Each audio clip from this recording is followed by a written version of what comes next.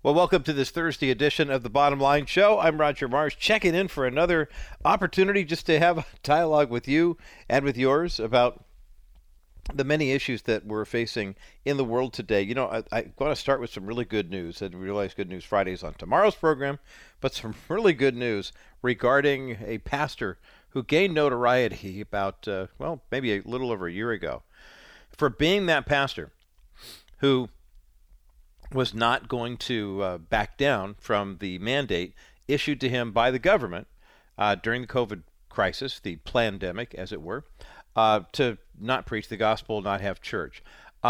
Pastor Artur Pawlowski of Street Church and the Cave of Adullam in Calgary, Alberta, stood up to Canadian authorities for well over a year. He actually came to the U.S. and said, hey, look, if this is happening here, it's going to happen in the U.S. It's only a matter of time. And he was a huge inspiration for churches like Grace Community Church, John MacArthur's church, and Calvary Chapel, or Godspeed Calvary Chapel, Rob McCoy's church, and others here in the People's Republic of California. But it's interesting, though, remember Artur Pawlowski had been arrested a couple of times and jailed a couple of times. As a matter of fact, his last stint in prison, he wound up spending 51 days behind bars, and some of it in solitary confinement. The reason he was jailed, you'll recall, is the fact that Canada has strict lockdown policy, no church gatherings, no large gatherings, et cetera, et cetera. Everybody has to be vaccinated and wear the mask, blah, blah, blah, blah, blah. Now, what's interesting about Artur Pawlowski's church is that they did comply, from what I understand, with some of the distancing and masking and stuff like that to stop the spread. But the crowd size, you know, there were a lot of inconsistencies as regard to that. Well, you remember how that went. How, like in New York, for example, the Archdiocese of Brooklyn was complaining about the fact that businesses in Brooklyn could be open, be at 50% capacity. They could be open 10, 12 hours a day as long as they had indoor-outdoor options for seating. But the churches there could not be open more than a certain period of time. They could only be at 10% capacity. And, you know, the issue of since they didn't have the indoor-outdoor option, it was a lot of inconsistency. And that's eventually, please understand this, eventually where the churches were able to be successful with the courts was speaking to the legal aspect and not the emotional or spiritual aspect. And I know a couple of days ago we had a rather spirited call-in segment here on the Bottom Line Show about the issue of whether or not Donald Trump would be nominated, if he wanted to run, and if he did, would people vote for him? And 80% of young people at the Turning Point USA conference said that they would. And I then suggested that maybe it might be a situation, you know, for people like you and me to say, well, maybe it's time for somebody else to do this. And, you know, it's amazing how if you put it that way, people go, well, I'll think about it. But when I just flat out told you, I said, if Donald Trump's on the ballot, I'm not voting for him. And all of a sudden, hold on a second. Wait a minute. You know, what's going on here? And there was a lot of passion. There was a lot of emotion. And I appreciate that passion and emotion. I really do. But something we as conservatives need to do if we're going to have more success in the political realm, in the cultural realm or whatever, is we have to start looking and acting and thinking like the world does. Not that we need to be worldly, but we just need to understand where they are coming from. It was pretty obvious to most of us once people like California Governor Gavin Newsom started shutting down worship services and things of that nature, that the left holds the religious community in contempt. And I mean, Justin Trudeau, same thing in Canada. Everybody can get together for a Black Lives Matter rally, but you can't go to church. Well, because it's about time we had these rallies. And again, I'm not suggesting that people shouldn't stand up to express their opinions and talk about rights and, you know, atrocities that are being committed against other people. At the same time, though, can we get a little bit of balance here, Mr. Governor?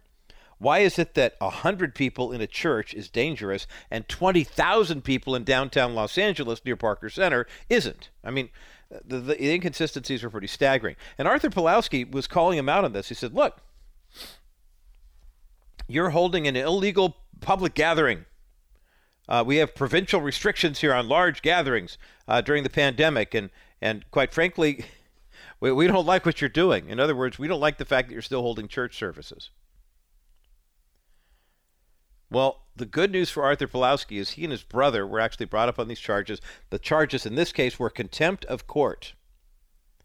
They were being held on contempt of court charges because they didn't want to answer the charges that they were violating this, emergency court order, et cetera, et cetera. And they went ahead and stood their ground. And now a Canadian court has ruled in favor of Pastor Artur Pawlowski, and the contempt of court charge has been dismissed. Sarah Miller is the lawyer for Pastor Pawlowski of Street Church in the Cave of Adullam in Calgary, and she announced in a tweet that the Alberta Court of Appeal had issued a quote-unquote slam dunk win. Here's what she wrote. The Court of Appeal made a unanimous, sound decision and overturned the finding of contempt against my client. It's a unanimous ruling from the 3-judge panel. This is similar to what we have here in the States, of course. The Circuit Court of Appeals, there are 12 different circuits all throughout the country, and they have a 3-judge panel, and then the larger court is like 12 or 13 judges. But the 3-judge panel, they'll have a ruling so they don't have to drag down the full court with their taking their time to look on this. Basically, Artur Pawlowski and his brother Dawood were held in contempt of court for holding an illegal public gathering in violation of Alberta's provincial restrictions on large gatherings that was imposed during the coronavirus pandemic. The finding of contempt and the sanction order are set aside, the decision declared. The fines that have been paid to them must be reimbursed. Artur Pawlowski said, I was speechless. Total vindication. I had actually lost hope in the justice system. The Alberta Court of Appeal also considered a request from restaurant owner Christopher Scott to overturn a lower court order requiring him to pay a fine of $20,000 and court costs of $10,922. The Court of Appeals decided to cut his fine in half. It's funny because when Artur Pawlowski was asked if he had to do it all over again, would he change his behavior? And his behavior was he kept his church open. He allowed worshipers to come and worship the Lord. It's Hebrews 10:25. Let us not give up meeting together as many are wont to do. He did. That was my paraphrase of Hebrews 10:25. There are a lot of churches who cowered in fear and said, we're not going to meet because we don't want to violate state standards and health guidelines and, this is so dangerous. Guys, what we've been saying for the past 2 years is that it was called a pandemic. It turned out to be more of an endemic, which just means a lot of people are going to get it. At some point, everyone's going to get it. And you have to determine which is better for you, natural immunity from just getting it and living through it, or taking the vaccine and the second vaccine and the booster, and knowing that it won't have nearly the same effect as the natural immunity, but hopefully it should work. And I've talked to so many people who've had every scenario possible. 1 jab, Johnson & Johnson. 2 jabs, Pfizer, and 2 boosters. No jabs at all, natural immunity. And every one of these people I just described to you, they're all family members, and they're all doing great. So praise God that they are. I'm grateful for the good health that they've had. I'm glad that I have the natural immunity now, and as does my wife. But it's interesting because the Alberta Court of Appeal had overturned a lower court ruling that required Artur Pawlowski to issue an addendum every time he criticized the government's coronavirus restrictions. See, this is where the Nazi part comes in. Artur Pawlowski, Pastor Tim Stevens of Calgary, and James Coates of Edmonton also found themselves subjected to jail time. But remember, James Coates was here with me on the Bottom Line show not too long ago, talking about the fact that these guys were not doing this to make a stink. They really weren't. The idea was they wanted to be faithful to the crown of the King of Kings, not of the ruling lords of Canada. And we're going to see more of this type of activity taking place in civilized society. Remember, before Roe versus Wade was overturned, the United States was one of only 4 nations that allowed abortion right up until birth. And those nations are not the kind of nations, 2 of them are nations that you would never think the U.S. wanted to be associated with, and that was China and North Korea. The U.S. was 3rd, but the 4th nation that allows abortion on demand, without apology, with no explanation needed, right up until labor and delivery, is Canada. Don't let the friendly Canuck Maple Leaf type of thing fool you with what's going on right now. Canada's being ruled by tyrants. And the fact that Artur Pawlowski stood up to them it's just so gratifying. more than anything else. And we've got a link for this article up at thebottomlineshow.com. Remember back in, well, I guess it was 2 months ago, 3 months ago now, first part of May, when the premature decision, if you will, regarding the overturning of Roe versus Wade by upholding Dobbs versus Jackson in Mississippi, when that was first leaked to the press, there was a question as to who might have leaked it, but what was the purpose of leaking it? I've seen a couple of fairly credible sources of late who said that it was actually Justice Elena Kagan who is responsible for letting that go. Well, regardless of who did this, we heard of the gloom and doom, women being denied access to health care. We saw all the T-shirts, women today are born with fewer rights than their grandmothers were, blah, blah, blah. But it's led us into an interesting season of time where the feminist community and the leftist community really doesn't know what to do, because the thought is, well, abortion is birth control. So if you get pregnant and you don't want to have, the pregnancy, you should be able to have practiced, quote unquote, birth control and reproductive health. And if not, well, why do guys get to still be able to father children if women are not allowed to kill their babies in the womb? It's a ridiculous argument. It doesn't make any sense. Analysis, balance, and clarity, the whole shot. On the other side of this break, though, I want to talk about a story in the Washington Post that recently kind of showed the lunacy and the desperation of the left in terms of coming up with what appears to be a false equivalency as to, oh yeah, well, if you took away Roe versus Wade, well, we're gonna do something that'll make you uncomfortable too. Are you ready for an increase in vasectomies among young men because Roe versus Wade is no more? We'll talk about this on the other side of this break as the bottom line continues. By investing in the Wilson Financial Services 4D or 4-dimensional account, your investment is guaranteed against loss. It provides long-term care benefits, permanent income benefits, and inflation benefits all at the same time. I had a client come in this morning, and the first thing he asked me was, tell me about 4D money. I said, you've got an account right now that's one-dimensional. It's paying you 6% for the next 3 years, and that's the one dimension it has. I said, 4D money has 4 dimensions. It'll pay you 4 to 6% a year, but has 3 additional dimensions. Number 1, it'll provide you with long-term care benefits. Number 2, it'll provide you with permanent income benefits. And number 3, it'll provide you with inflation benefits, all under the heading of 4D money. So when I explain these things to people, they say, well, that sounds too good to be true. I said, I know, but we have got millions and millions of dollars of clients' money in these accounts, and it's in black and white. It's true. Ask Dennis Wilson and his team at Wilson Financial Services to explain the 4 dimensions of their 4D account. Call 800-696-9970, 800-696-9970 for simply better alternatives. Welcome back to The Bottom Line. I'm Roger Marsh. Parental discretion is advised for this next segment here, because there's a big concern on the left that since Roe versus Wade is overturned and women no longer have reproductive justice, et cetera, what you're going to see now is more young men taking a very drastic step. Now, in states that passed what were called very restrictive abortion laws, it was very in vogue a few years ago for feminists to propose similar, what they could call punitive legislation. And that similar punitive legislation would be like, oh yeah, well, if a woman can't get an abortion here, then a man has to get a vasectomy. And the logic, and I say that in air quotes, was that if a woman did not have full autonomy over her body, in other words, I'll use birth control, I will go out and have sex with whoever I want to, and once I have those relations, if I get pregnant, then I'll just take care of it. That gives me autonomy. I get to say everything that happens to my body. Now, you and I both know that God's plan for sex and sexuality was he created male and female. That's it. Perfect expression of God's love for us and for each other in the consummation of that relationship through holy matrimony. And you do it to grow deeper spiritually, grow deeper emotionally, and oh, by the way, it feels good, and oh, by the way, it can also produce children. God's very clever like that. Not to be clever, but just look at all the benefits of having physical intimacy with your spouse. But of course, our culture gets in there and says, well, we like the fun part. We just don't like the responsibility part. And so a lot of people have pushed for, what they call reproductive justice, simply because, well, if you can't have an abortion, you can't have sex without any worrying about any consequences. And so a lot of bills would be passed. Well, if you're going to restrict a woman's access to an abortion, then the man has to get a vasectomy.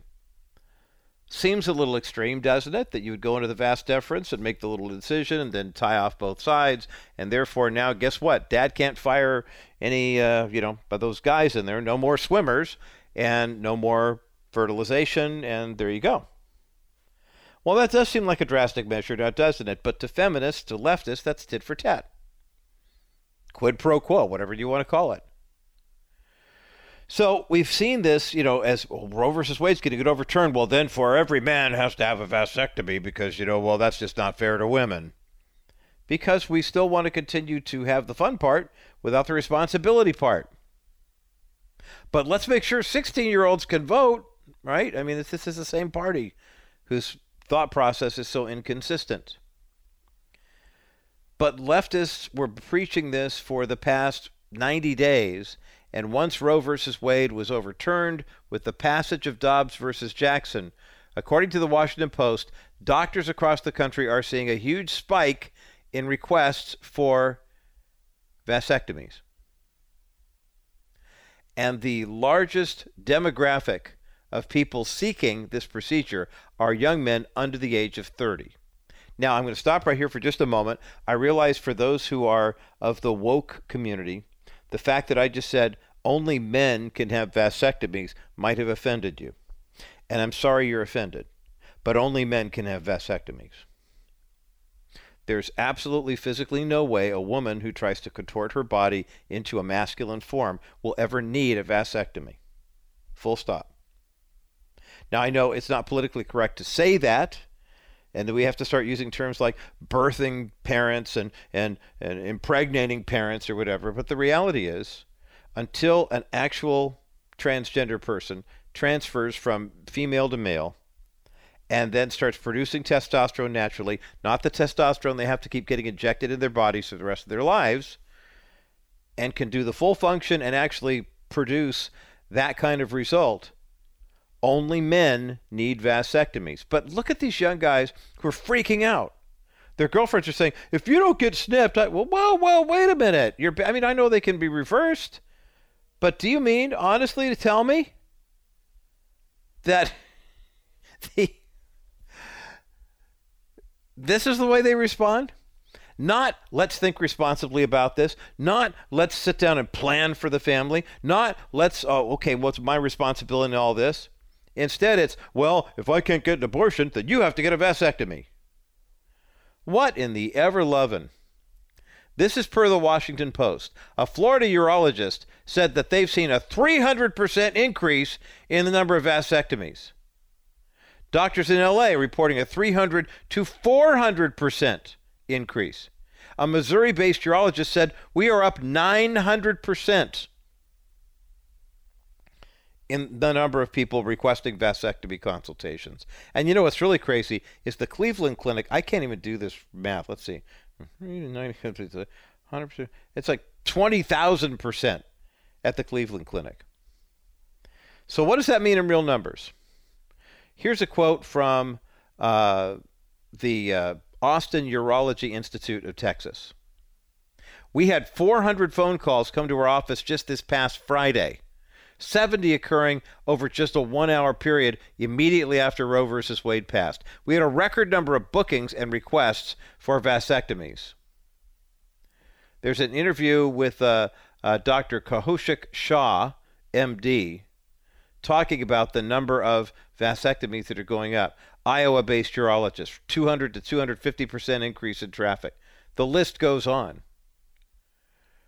But how many people does that actually refer to? I mentioned that in Florida, for example, the number of vasectomy requests had jumped by 300%. Do you know what that means? And I mean this sincerely. They are currently getting 12 to 18 requests per day. It used to be 4 or 5. Los Angeles, 300 to 400% increase in vasectomies. Well, what is 900%? 300, 400%. If you were getting 3 calls a day for vasectomies and vasectomy consultations, and your increase 300%, you would now be getting 9 calls a day. But these are predominantly guys under the age of 30 who are so whipped by the culture. They can't think for themselves. They can't stand up for themselves. They honestly have been taught, they've been led to believe that the best thing they can do to protect the women in their lives is to get vasectomies before they ever have a shot at being parents. And more specifically, being fathers. But this is what wokeism does. It basically, what's the old expression, cut off your nose to spite your face? It takes the most drastic measure you could possibly get and says, this is the gold standard now. You have to do it. If you want to be, all the cool guys are, snip, snip, or whatever the procedure entails these days. Amazing. But what does it tell us about the culture? And what kind of influence are we in the church having on young people who have this kind of European idea that this is the hip way to go? We'll talk about that on the other side of this break as the bottom line continues. Stephanie Cover of Cover Law has a reputation for excellence, not just among previous clients, but also among colleagues. I'm an attorney. I've had clients that have issues in the area that Stephanie works in, and she's my first referral source. First of all, the area that she works in is an area where it's not that easy to find attorneys that I feel comfortable with. I think she has a lot of empathy, which helps because sometimes we attorneys don't have as much as we should have. She's extremely detail-oriented. She's very conscientious and just does a really kind of exceptional, almost overboard job in preparing cases. I've never had anybody come back with any negative comments. Everybody's been very happy with, her professionalism and the way that she approaches cases. Choose the personal injury attorney with personal integrity. Stephanie Cover of Cover Law, 877-214-4935. Here we go. Welcome back to this analysis, balance, and clarity segment of the Bottom Line Show. I'm Roger Marshall, just chuckling. Chuckling because this is what leftism and wokeism does to young, impressionable minds. Roe versus Wade was overturned as the Dobbs versus Jackson decision in Mississippi was affirmed by the Supreme Court on June 24th, 2022. So now we have 2 landmark days with regard to abortion in the United States. 22nd of January, 1973, the day Roe versus Wade was basically declared to be constitutional by the then Supreme Court. And the 24th of June, 2022, I said 1973 for Roe, right? Okay. 2022, the day that Roe was overturned, this issue is returned back to the states where it should have been in the first place. And we've 49 and a half years, more than 65 million unborn children that will never meet the sight of heaven, but we will meet in heaven one day. And all the mental, emotional anguish, physical challenges that women have had, the number of women who've had abortions, who then weren't able to get pregnant again or had ectopic pregnancies. It's just awful. But you've got a whole generation of young women now, especially millennials and Generation Z, who have been taught 2 things. First, that their rights have been ripped away from them. Foundational, fundamental rights, a huge Supreme Court overreach. And secondly, that if they don't have abortion, they can't really survive. And so now they're turning to young men saying, it's up to you guys. I mean, may I? It would be the equivalent of asking a young woman, okay, well, why aren't you going to get a hysterectomy then? I mean, if you want to be completely free from the potential that having sexual relations might lead to pregnancy, just have a hysterectomy. Just, everything's gone. No worries now. Do whatever you want to. Never mind the fact that that will bring on early onset menopause and your desire will go down to have physical activity like that. But it's amazing. Now, granted, 26 states still have access to abortion. The abortion pill, the so-called medical abortion, is still legal in a lot of places, and there are states that are completely abortion-free, or so they claim, that actually have left provisions for women to purchase these pills through telemed operations and online. A lot of people buy medications online these days, and they could still conceivably do the abortion themselves at home using the pill. So, I mean, we did not eliminate abortion by overturning Roe versus Wade any more than President Trump getting rid of the $60 or so million for Title X funding, got rid of federal funding of Planned Parenthood. But please understand, there are those in our midst right now who would say, oh, gosh, I should have a vasectomy because, well, it's a lot easier for a guy than a girl to do that. And, I mean, shoot, I mean, I want to do my part and I want to overpopulate the planet, blah, blah, blippity, blah. And that's where we go. Isn't that a head scratch? My goodness, but that is where we live in this culture. When we're thinking with values that aren't biblical. When we're trying to be super European. One of the best ways I know to counteract that type of mentality is to talk to somebody who grew up that way and see what kind of values they have. How about my now good friend, Dr. Guillaume Bignon?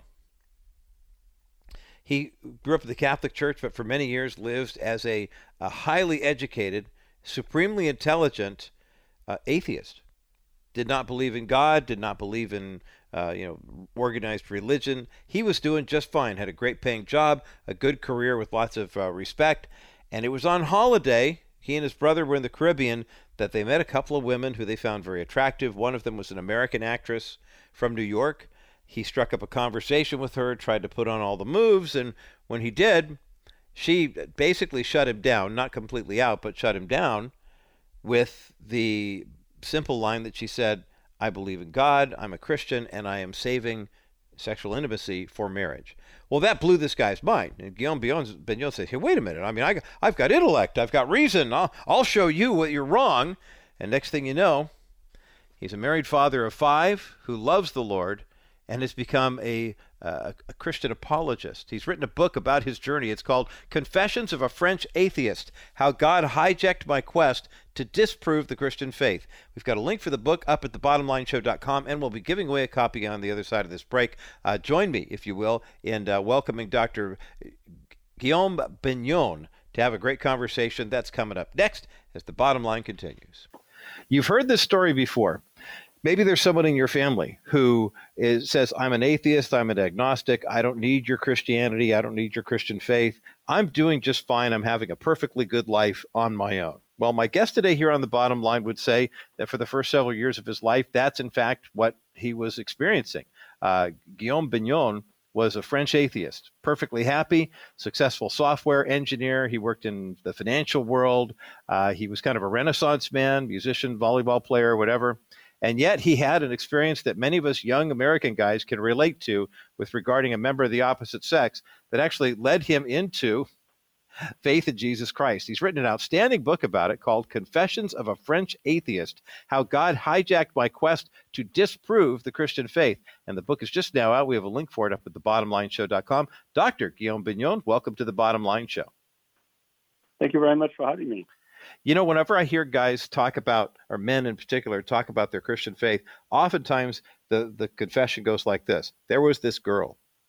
And that's partly where you were, too, in terms of an encounter with an attractive woman that led you now into your career with a master's in biblical literature, emphasis New Testament, PhD in philosophical theology. But people who knew you a few years ago might say, I never would have pegged this guy for that kind of career. Tell us what it was like growing up as you described yourself, a French atheist.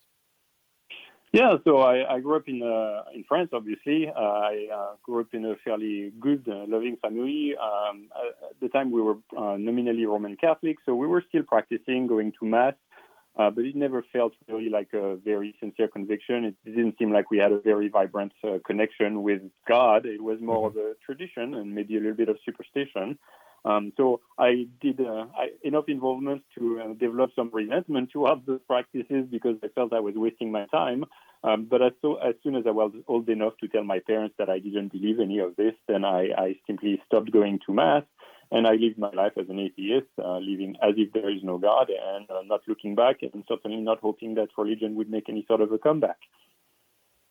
So what happened? I mean, obviously there's the change. And this is a common tale for a lot of people. I mean, you grew up in the church, you get to be of age, maybe college, young adulthood, you got a career, things are working, you don't quote unquote need God in your life anymore. What was the event that kind of led you, or as you describe it, that hijacked your atheism and said, hey, I got to find out if this Christianity is for real?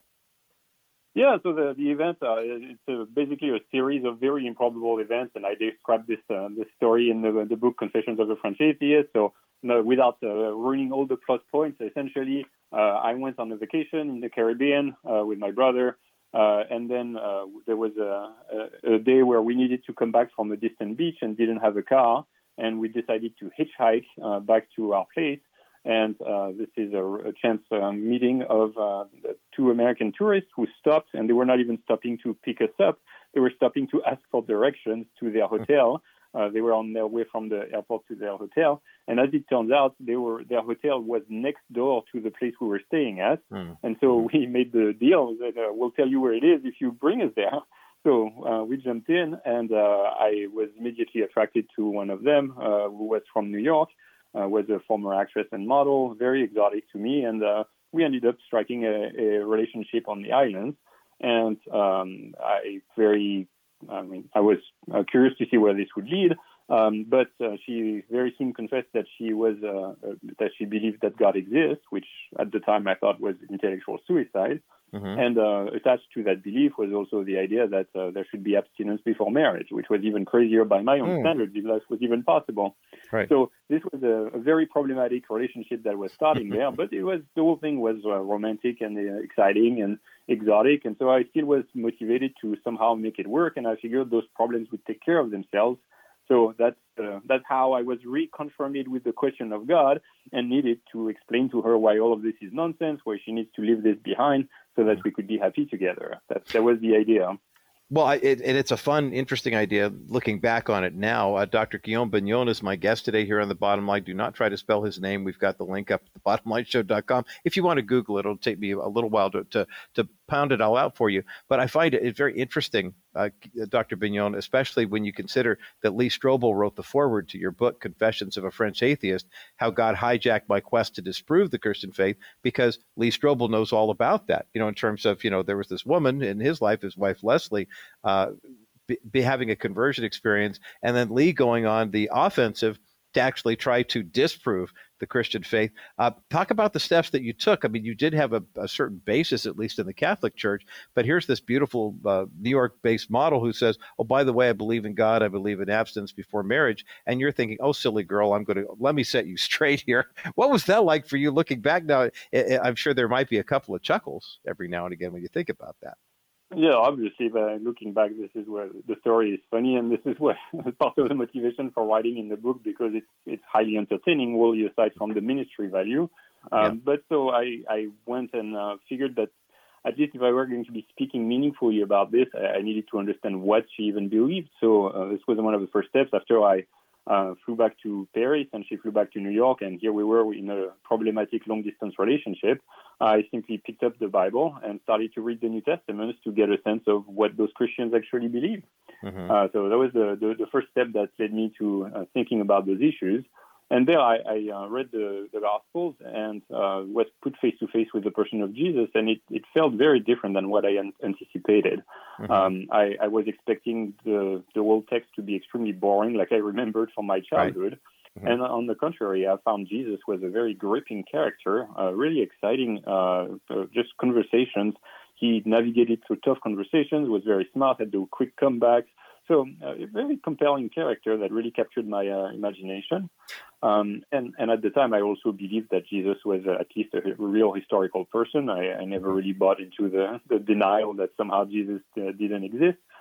So I figured that I needed to take at least at face value the claims about him and try to make my own idea about who I thought that he was and what I thought happened surrounding the claims that he was crucified and then that somehow his disciples saw him alive after his death.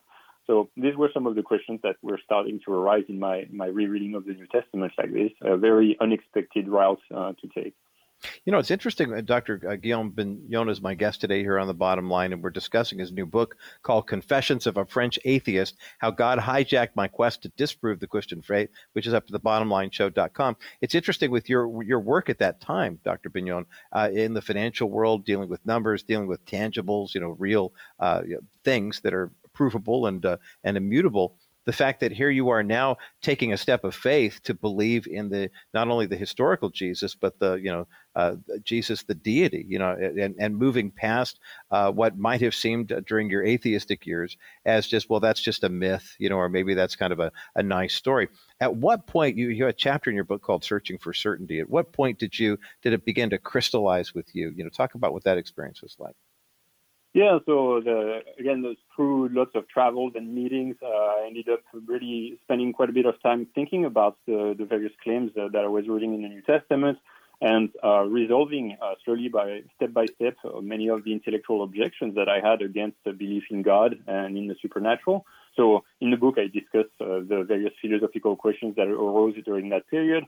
When I speak of searching for certainty, it's an expectation I had at the time that somehow if somebody was going to be justified in believing in God and in the truth of Christianity, that they should have certainty, that you couldn't just leave it to blind faith, right? Yeah. And I eventually realized that the standard of absolute certainty was actually completely unreasonable, that there are tons of things that we know in life, and I'm not saying like believe or just have blind faith, but things that we do know in life, for which we don't have that level of absolute certainty. There's actually very little that we know with undeniable certainty. And yet we're fully irrational to claim that we know some of those things. I know my date of birth. I know my name. I know who my parents are. All of those things, I don't have absolute certainty. The way that I know those things is because somebody who knew told me. So somebody reliably informed me of those things, and I took their testimony as reasonable enough that I can know that those things are true. And so in my reading of the New Testament, I similarly came to see the four Gospels from Matthew, Mark, Luke, and John as being four people who had either experienced or investigated the events surrounding the life, death, and resurrection of Jesus, and basically wrote down those things to tell us. This is testimony. This is, we have seen those things, and we are writing them down to tell you because we think it's very important. And those writers pretty much phrase things exactly along those terms. And I came to appreciate that that would be sufficient for testimony, that an historically reliable testimony was one way of knowing things, not just blindly believing.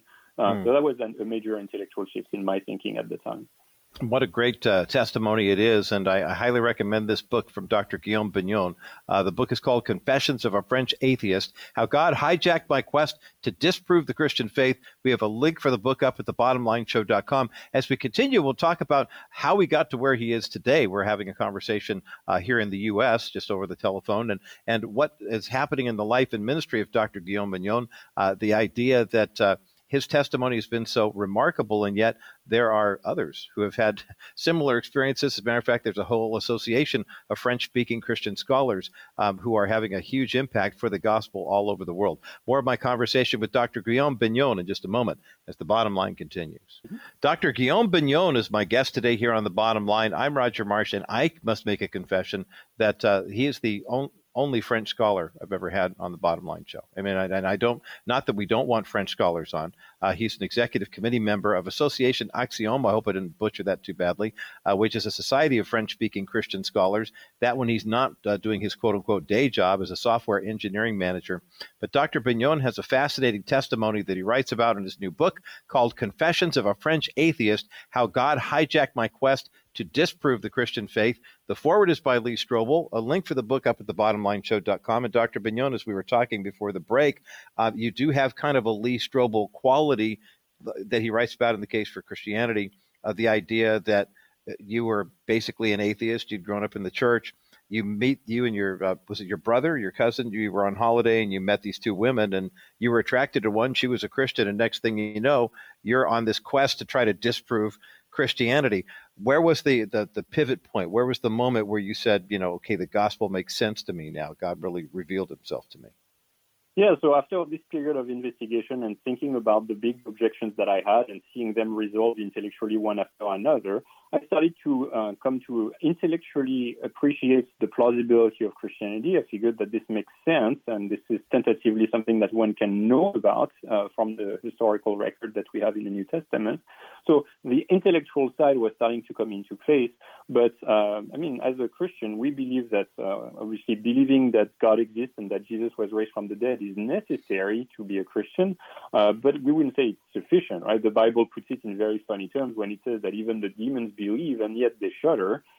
So there's clearly a change of heart that also needs to happen. And so the intellectual appreciation for the Christian truth became real when the message of the gospel hit me and ultimately changed my heart as much as it changed my mind. And this was when I was reading the New Testament and starting to wonder, could this be true? There was a hope that God would make it very explicit. That I started to pray still as a semi-unbeliever. God, I'm starting to think that maybe you're out there. So why don't you go ahead and reveal yourself to me very explicitly, so that I wouldn't just convert on a whim and then make a fool of myself. I wanted some tangibility, and maybe I was hoping for some sort of a voice coming from the sky, a welcome son, something theatrical like that. And what God did instead is that He reactivated my conscience, and there was some really atrocious things that I had come to do at the same time that I was investigating the truth of Christianity, things that I was very not proud of, and I was denying. So I was lying to people and to myself, and kind of suppressing this in the back of my mind. And then in the midst of this search for God, somehow my conscience was reactivated, and this thing that I had done was just shoved in my face, and I couldn't think about anything else, and I was afflicted with guilt. And it's in that zone of pain that finally the message of the Christian gospel that I had been reading about finally clicked and made sense to me. And now the message of Jesus dying on the cross finally took color, because I was able to answer, why did Jesus have to die? Which is a question that had resisted my understanding so far. And I came to realize, well, that's why he had to die, me. And so it became very personal that the message of the Christian faith was Jesus dies on the cross to pay the penalty for our sins, and we therefore are not forgiven for our sins by doing good works or by our own righteousness, but simply by receiving His gift by faith in Jesus. So that the message of the Christian faith ultimately is we are saved by faith and not by good works. I had never heard anything like this in the many years on the benches of the church in my childhood, and reading it and experiencing it finally made sense to me, and I embraced it. So I in this zone of pain, out of guilt, I finally reached out to God and said, that message makes sense. I come to appreciate its credibility intellectually, and now I get to live it experientially. God, forgive me. I trust in you. I accept that free gift. Give me this forgiveness that you promise. And I experienced a spiritual renewal, a real rebirth, as the Bible describes it, where my guilt evaporated. And I rejoiced that I had come to encounter the living God who had forgiven me of my sins. Very powerful experience. And this was really the turning point for me to actually be a Christian. Absolutely. And Dr. Guillaume Bignon has written about his journey in a brand new book called Confessions of a French Atheist, How God Hijacked My Quest to Disprove the Christian Faith. We have a link for the book up at thebottomlineshow.com. He then went on to earn a master's in biblical literature with an emphasis on New Testament, has a PhD in philosophical theology. Talk about your ministry today, Dr. Bignon. Obviously, things have progressed nicely with a wife and many children who I'm told are all very adorable. I say that very carefully just because we live in the modern era where people can take things out of, misconstrue them. So I wanted to make sure that we're on the same page as far as that goes. But you have a real heart for apologetics and ministry in that regard, providing the explanation, answering those who would question, just as you did too. Talk about why discovering apologetics was so important to you and really ostensibly should be important to each of us in the faith as well. Yeah, so apologetics is the rational defense of the Christian faith. So it's interested in defending a number of the important truth claims of the Christian faith. And the reason I came to value it so much is simply that in considering Christianity, there was an extremely strong blocking point for me, which was the intellectual credibility. I was extremely scared to commit intellectual suicide if I were to become a Christian, and it was important to resolve the intellectual objections that I had in my mind. So the ones that I was struggling with were not very unusual, but there were also others that exist. And I really have a heart to equip people to be able to resolve those intellectual objections and to give really solid consideration to the truth of the Christian faith. So this is what I try to achieve in the book. As I tell my story, which is just entertaining with stories of travels and betrayals and improbable meetings, I also try to pepper it with the apologetic material that pertains to the big questions that I raised as part of my coming to faith, and try to equip the reader to answer some of those objections. So you said that you haven't had any French scholars so far on your show, and I don't blame you, because typically the French philosophers tend to be atheists. So I do interact with them quite a bit, so it gives kind of a French flavor to the philosophy that's in this book. I interact with the Luc Ferry and Voltaire and the Jacques Monod and Michel Onfray, so the French atheist philosophers who bring plenty of objections against the Christian faith. And so in conversation with them, I deal with those objections and offer reasons for believing that God exists and that the stories in the New Testament are reliable and that we can know the truth about the death and resurrection of Jesus. So that's the place of apologetics in there. Now, I don't say that it's all of it, right? Because clearly conversion is more than an intellectual change of mind, but it's a very essential part of it, and I'm hoping to equip the reader with that. Absolutely. Well, the book Confessions of a French Atheist, How God Hijacked My Quest to Disprove the Christian Faith, is a huge resource, a very helpful one is that, written by Dr. Guillaume Bignon. We've got a link for the book up at thebottomlineshow.com. We've got about 60 seconds left in our conversation, Dr. Bignon, and I'd love for you to address an issue I think that oftentimes we in the West often forget, and that is we look at Europe, we look at other parts of the world, and the tendency is to think, well, gosh, less than half of a percent of Japan is converted to Christianity, or we don't think of Spain or France or being places of hotbeds of Christian activity, and yet you have a different perspective. Obviously, being a part of the Association Axiom and working with French Christian scholars, give us an encouraging word about what's happening, say, for example, for the Church of the Lord Jesus Christ in places like France. Yeah, so in such places, it's easy to feel like we're overwhelmed, that there's no light shining, but I would say that the light shines brighter in the darkness.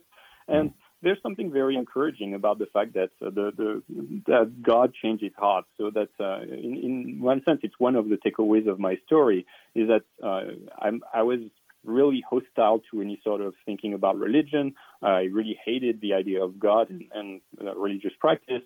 And I wouldn't be the one you would think is very likely to be changed anytime soon. But from biblical grounds, we understand that it's God who changed his heart, that no one can come to the Father except, and no one can come to Jesus unless the Father draws them. And God very much is in this business of changing hearts today. So my story, if nothing else, is an encouragement that this happens very much so under God's providence, and that it should be encouraging for people to faithfully preach the message of the gospel, which is powerfully affecting the hearer no matter what.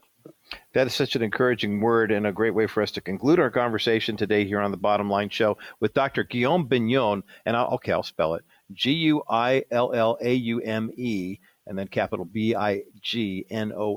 That's how you spell the name. But if you don't want to have to Google it, just go to thebottomlineshow.com or rogermarsh.com.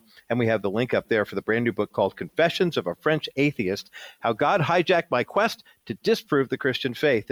And we are very, very grateful that God did what he did so that you can continue to do what you do. Dr. Guillaume Bignon, thank you so much for your time today and for sharing your story with us here on the Bottom Line Show. Really appreciate you, sir. Thank you so much for having me. It was a blast. What a great conversation with my now new best friend, Dr. Guillaume Bignon. He's the author of the book Confessions of a French Atheist, How God Hijacked My Quest to Disprove the Christian Faith. The book is linked up at thebottomlineshow.com, and we have one copy to give away right now. If there's someone in your world who does not believe yet in the Lord as the good news, good shepherd, saving, loving Lord, this will be a great read for them. 800-227-5278, 800-227-5278. 800-227-5278. That's the number to get you through to the bottom line. You're going to love this book by Dr. Guillaume Bignon, Confessions of a French Atheist, How God Hijacked My Quest to Disprove the Christian Faith. 800-227-5278. 800-227-5278. 800-227-5278. That's the number to get you through to the bottom line. My thanks again to Dr. Guillaume Bignon, who wrote the book Confessions of a French Atheist, How God Hijacked My Quest to Disprove the Christian Faith. We've got a link for the book up at thebottomlineshow.com, and we're giving away a copy of the book right now at 800-227-5278. 800-227-5278. 800-227-5278 is the number to get you through to the bottom line. I love what Dr. Bignon said about his faith journey, and the fact that he's very matter-of-factly saying, well, I met this woman, and she's very attractive, and I'm kind of putting the moves on her, and she tells me that she's saving herself for marriage and that she believes in God and the Bible, and I just said, I'm going to prove you wrong. And I thought, this sounds like Lee Strobel. And I'm glad to see that Lee wrote the foreword to this book, because he said, it's a compelling spiritual memoir that traces Bignon's fascinating quest for answers to life's most profound questions. And the idea that this is a guy who grew up with organized religion in the Catholic Church, decided that when he became of age that he would not honor that decision anymore, and lived as an atheist, perfectly content to do so. But in this story, he basically grew to believe in God after he had to go through the whole issue of, how do I reconcile the issue between faith and science and the supernatural? Is the Bible reliable? And this is the kind of book that helps you wander through those questions and get the kind of answers that you're really looking for. We've got a link for it up at thebottomlineshow.com, and we're giving away a copy right now. Give Teresa a call, 800-227-5278, 800-227-5278. 800-227-5278 is the number to get you through to the bottom line. For our KCBC audience, enjoy the rest of your day. Rabbi Schneider and Discovering the Jewish Jesus is coming up next. For those who remain with us on the network, we've got a special edition of the National Crawford Roundtable podcast to get to today. Neil Bourne's not with us for the day. He'll be back next week. But John Rush, Bob Duco, and yours truly, we're going to talk about the electric car, specifically electric car batteries, what this does for the environment. Are there some benefits? Yes, John is an electric car owner, and he really likes his Chevy Bolt or Volt or whatever it is he's driving. Are there some downsides, maybe some unintended consequences that we might be missing? We are going to attempt to have a very fair and balanced conversation about the benefits and the potential pitfalls of having an electric car. All right. So if you're an electric car owner and you are passionately pro-electric car, you're going to enjoy this week's National Crawford Roundtable podcast. If you are a skeptic, like me, about does the help that you get in terms of not burning as many fossil fuels, is it outweighed by all the waste and everything that you've got because the batteries don't recycle and whatever? But this is a good conversation for you as well. It's coming up next, NCR on The Bottom Line, as The Bottom Line continues.